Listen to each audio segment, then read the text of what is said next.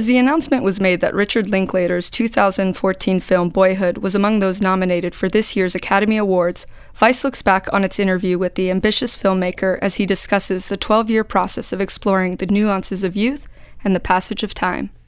Hey, stop! Put the barrier up! This movie was always so hard to describe, like the essence of it.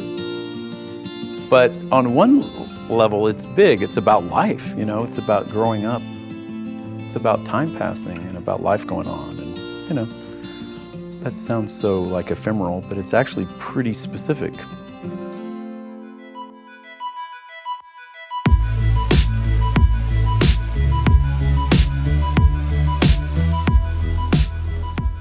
Hi, I'm Reihan Salam. Today, Vice meets Richard Linklater, the writer, director, and producer of Boyhood. Richard, thanks very much for joining me. Thanks for having me. So, tell me about where the idea for Boyhood came from. I don't know, I was like, had been a father for a while, and I was thinking about childhood a lot, and anything that's on my mind, I'm trying to kind of maybe make a movie about it. So, but I couldn't really pick a spot, you know, of my own childhood that seemed worthy of an entire film. My ideas were dispersed over all those years. I kind of wanted the big canvas, but you can't really do that in film. A novelist can do that, but in film, you're stuck with the physicality of the actor's age, right? You know, like you got a 7-year-old, or, you know, you can't have them jump around in age unless you cast a bunch of different people. I was just stuck, basically. I didn't have the, you know, that moment. But then the idea hit me to, well, what if you filmed a little bit every year?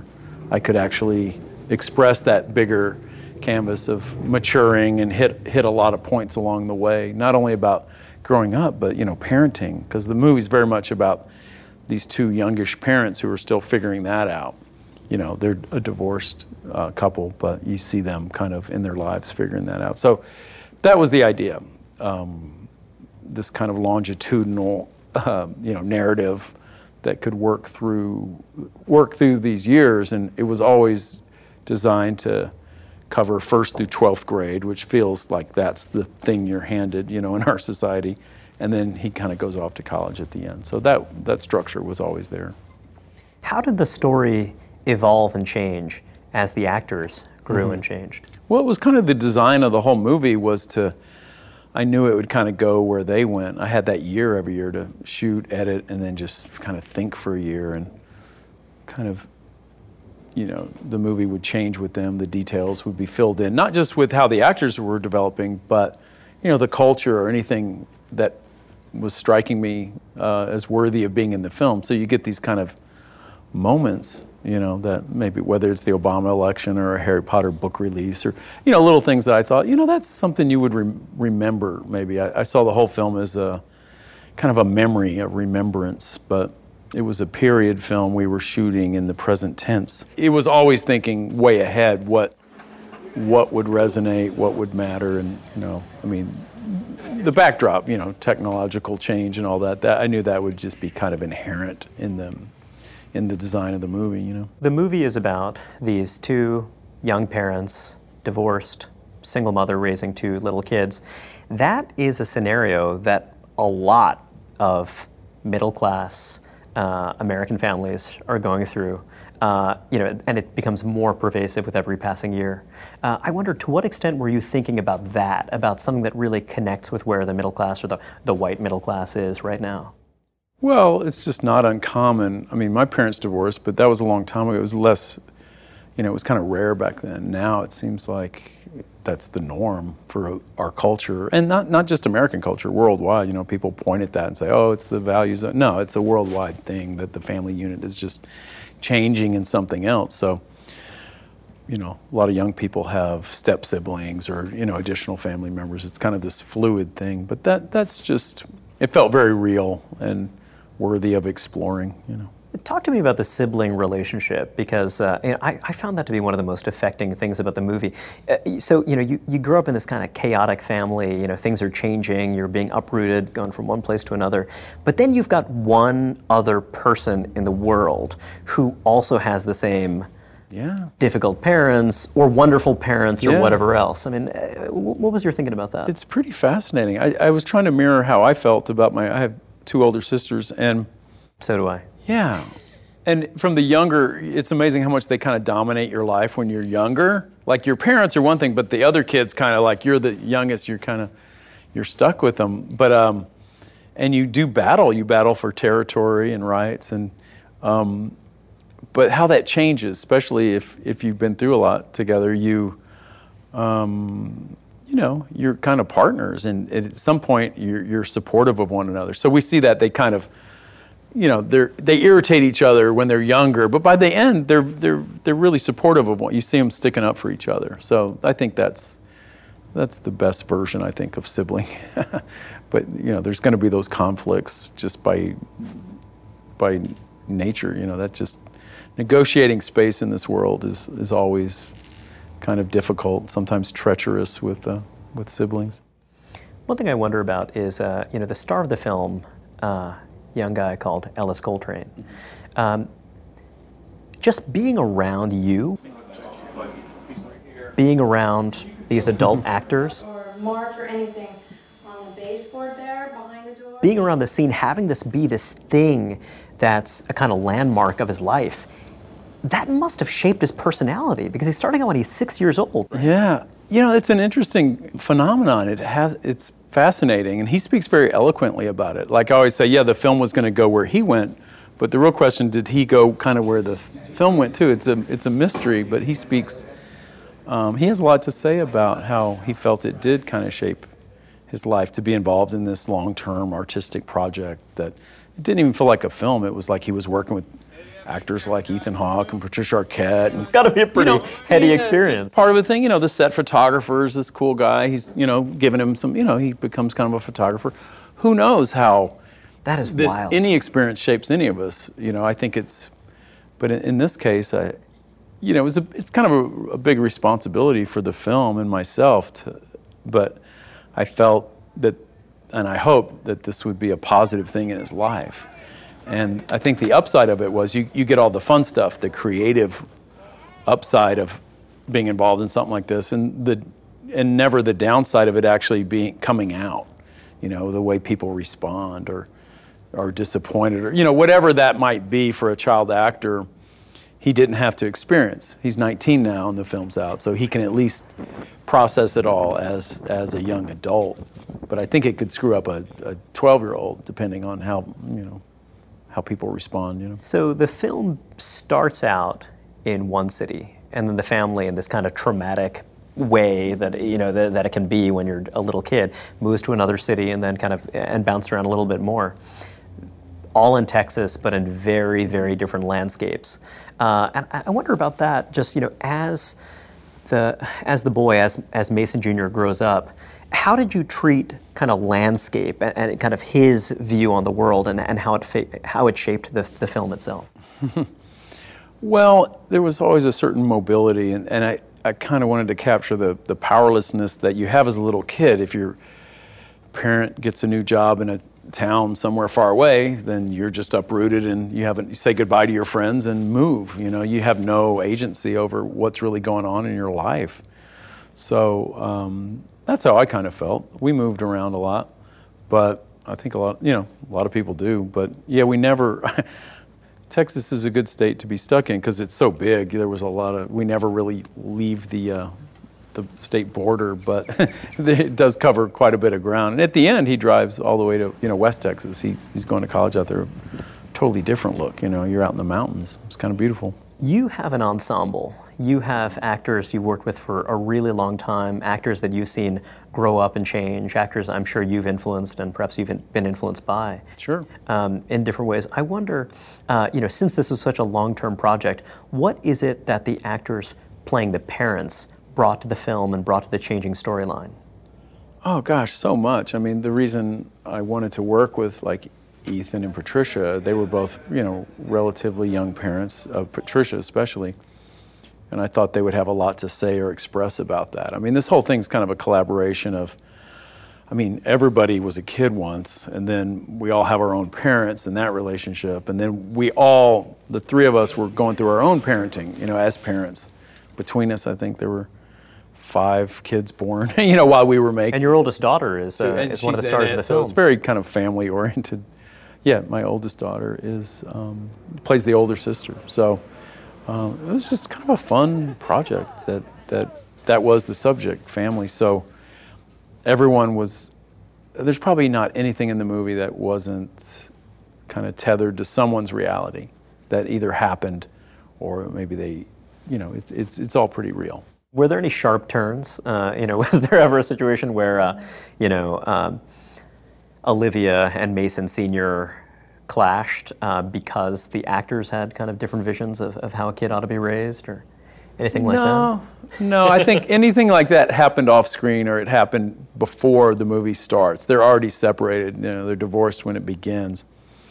So it's kind of from the kid's perspective. Like, you never know why your parents divorced, they just aren't together anymore. And maybe you learn later, like even in the last episode, he hears something from a kind of a drunken uncle who's just going off on his graduation party. But he says something that kind of shines a light back on what his parents' relationship must have been like at that moment. So it's never too late to kind of try to understand, what was going on when you were too little to understand. So kind of a fascinating thought, really. But this 12-year period in this canvas created kind of afforded that sort of thinking. So Mason Jr. has this arc where, it's just amazing. In these early scenes, he's just a little delinquent. He's just kind of running around the subdivision, kind of graffitiing and spray this kind of thing. Exactly. It's pretty advanced for a 6-year-old. Well, he's got a friend who's, he's probably got the friend who's leading him to that. I don't think any of the stuff he's not like getting into trouble. He's property damage. He's not. But you're around it. What kid isn't? Yeah. By the time he's in 8th grade, they're having this camp out where there's some beers and the older guys are really pushing egging them on. Yeah. It's like we've all been to that camp out. So there is this little moment though in the movie where I just feel as though just a light switch gets turned on. Just this moment where you just suddenly see Mason Jr. as an adult, and I thought this moment happened when he was camping with his dad. There's just this moment where suddenly, like, whoa, where do these words come from? This kid is so dazzlingly articulate. I found that very interesting. Yeah, I kind of wanted it to mirror how you do kind of come into your own, like you're so influenced and limited, I would say, by this world around you that you find your own space in it. And I thought the film would show that eventually. He would kind of come to the fore in his own narrative, and Mom. you start seeing more attitude and opinions. Have you been partying? A little bit. Oh, okay.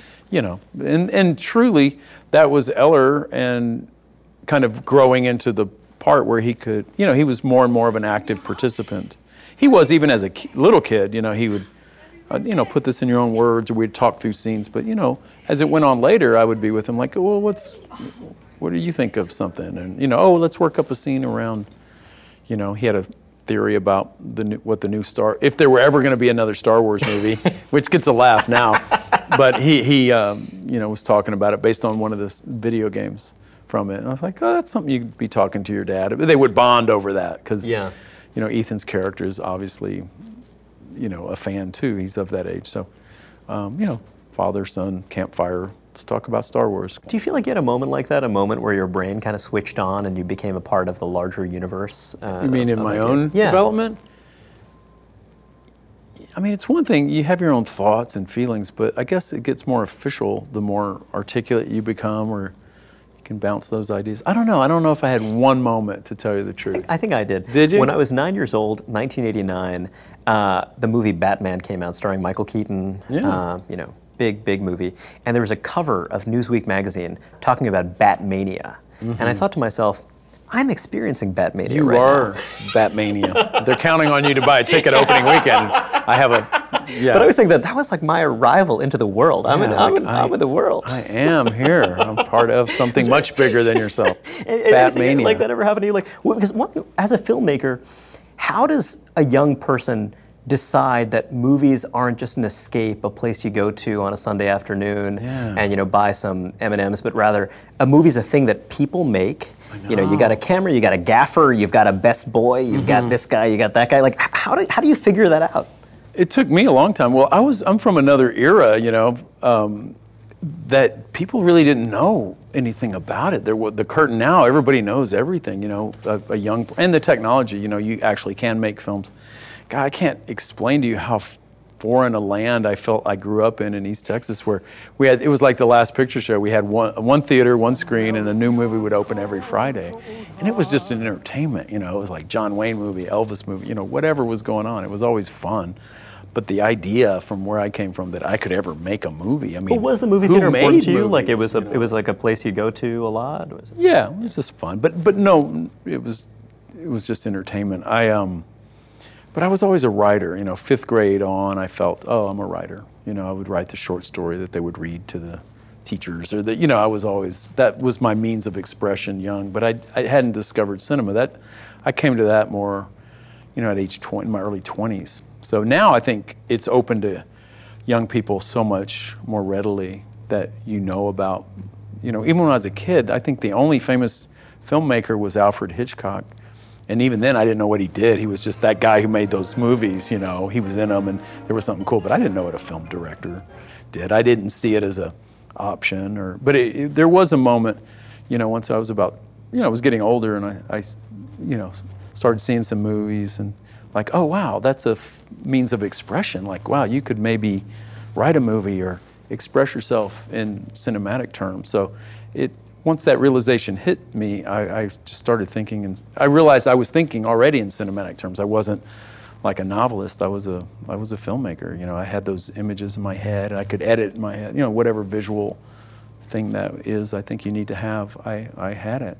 Well, it's funny you mentioned Hitchcock, because when I think of Hitchcock, I think of this kind of hyper precision, and I think about the way in which the movie comes fully formed from his brain, and how everything is a kind of a little statue. Every scene is just right. Storyboarded. Yeah, exactly. Whereas thinking about Slacker, for example, I mean, this is just ultra naturalistic and feels like a portrait of this big belly of this living, breathing city. And I wonder how much of that is just my imagination, how much of it really is super precise and storyboarded, and how much of it was just kind of supernatural. Most films really are. There is a precision, and it's all a construct. I'm always going for that realistic feel where you take it as a reality, but nothing's real. You really have to work to achieve that. So, but Hitchcock, I think, was the extreme, and there are other filmmakers who, it's all planned. It's storyboarded, here's the shot. The shooting of it is really just the rendering of something that's already been determined. You could be bored on your own set. You're reading, it's just like, okay, we got that, check. Not that those films can't be great, it's just a personality thing. I'm never so confident, in my scripts or the way I see it as this kind of living, breathing thing. I want to collaborate and keep it growing. Like an idea, most of my films I'm trying to explore something that I'm not even sure what it is. So I'm still learning and feeling my way through a particular subject, sometimes something I have mixed feelings about. So I really enjoy the process of rehearsing and continuing to write and shooting, even up to the shoot between takes. Maybe there's a new something worth exploring. So to me, it's a living, breathing thing always, so. But that said, it sounds loose, but it's still pretty precise medium. So it's true that your films feel like they're living and breathing, though you have made some films that do feel, a lot more like a Broadway musical, like a lot more produced. Like School of Rock is definitely a movie that a lot of our viewers will have watched as kids. And I wonder, is that just an example of you wanting to experiment with lots of different forms? Well, everything's just a different story. Every movie's a different story you're trying to tell, and it kind of needs to be told the appropriate way. So for School of Rock, it's fun to have like the luxury of a studio, even a low-budget studio budget, so we could kind of make those numbers big at the end and have fun with that. So, yeah, just every movie's different. Every story has its own needs. I still work the same way, though. I'd say I work the same way with actors, rehearse, try to draw stuff out of them, and to me, it's the exact same process every time. It's just a different story you're trying to tell. How much of that was is the culture of being in Austin, being in Texas, rather than, let's say, being in a place like LA or New York, that allowed you to feel like you didn't have to kiss up to anyone, you could just kind of do your own thing?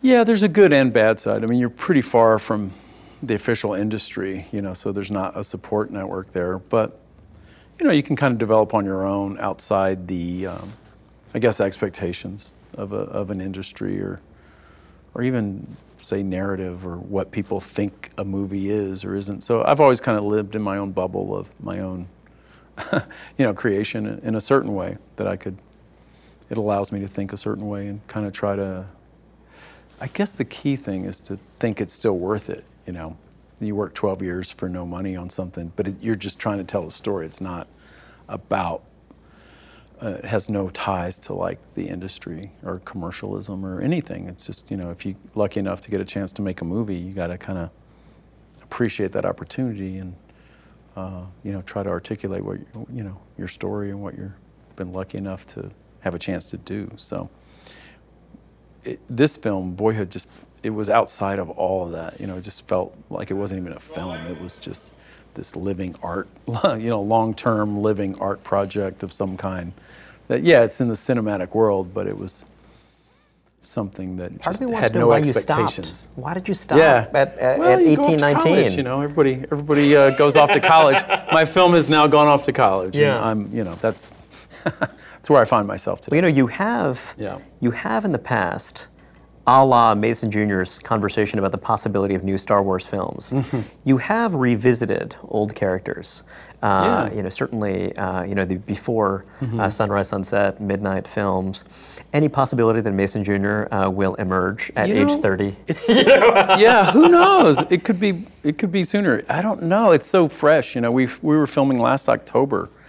It hasn't even been a year since we weren't. I haven't even processed that this film's over. So, I don't know. I wouldn't be surprised. But you never know what you're going to think in the future about how something might, occupy your mind and kind of demand to be, articulated or worthy of exploring. So that's how the before movies, Jesse and Celine, we sort of put them away. And then about 5 or 6 years go by and we're like, damn, they're kind of wanting to say something about where they are in life or a new stage of life. So that's how that's happened twice. But I wouldn't predict it would ever happen again. It just either does or it doesn't. When you see Patricia Arquette, when you see Ethan Hawke, do you ever talk to them about how the lives of Olivia and Mason Sr. will continue to unfold?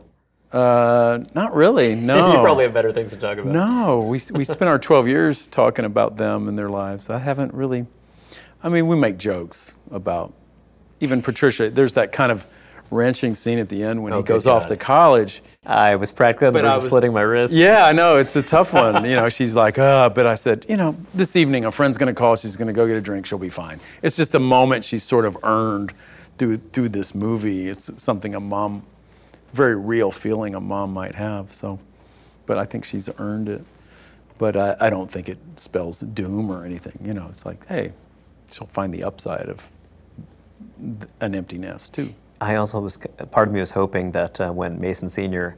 has another child, that you just start the process all over again. Here we go, yeah. Kind of like a nested Matryoshka doll kind of thing. Yeah, it could. I told Eller, he's gonna go to Europe, get on a train. It's only like 4 years. He's 19, so. Oh, no, good God. I'm not that. I'm not it's that.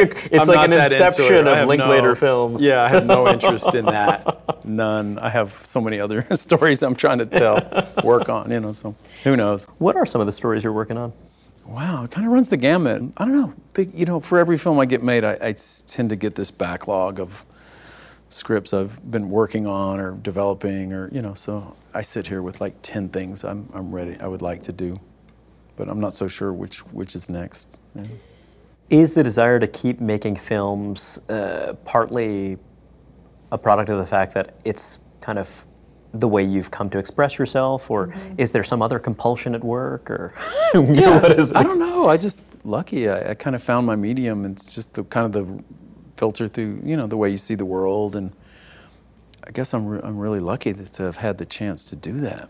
So many people strive to do it, and I just came along. It feels really natural to me. It's never been a big struggle. I just, making a film for me is a real natural part of life. Does it feel natural because literally as you go through life, you have a conversation with, your kids or whoever else or an old friend? I mean, are you seeing it through a kind of cinematic lens, or are you kind of processing and kind of, I think so. Even reading everything, I kind of adapt it to a film. I'm sort of stuck in that cinematic mode. I know we're kind of in the age of TV now. Everybody's, long form and all this. I'm kind of like, God, I'm kind of a feature film guy. And not that I do have some longer things that maybe could be a longer film, and that would be the way to see them. But it's like there are all these expanding possibilities right now in the media landscape. But I'm feeling a little slow to adapt to that. I just kind of I think in feature film terms, I think. Thanks very much for joining us. Yeah, really good, really nice talking to you.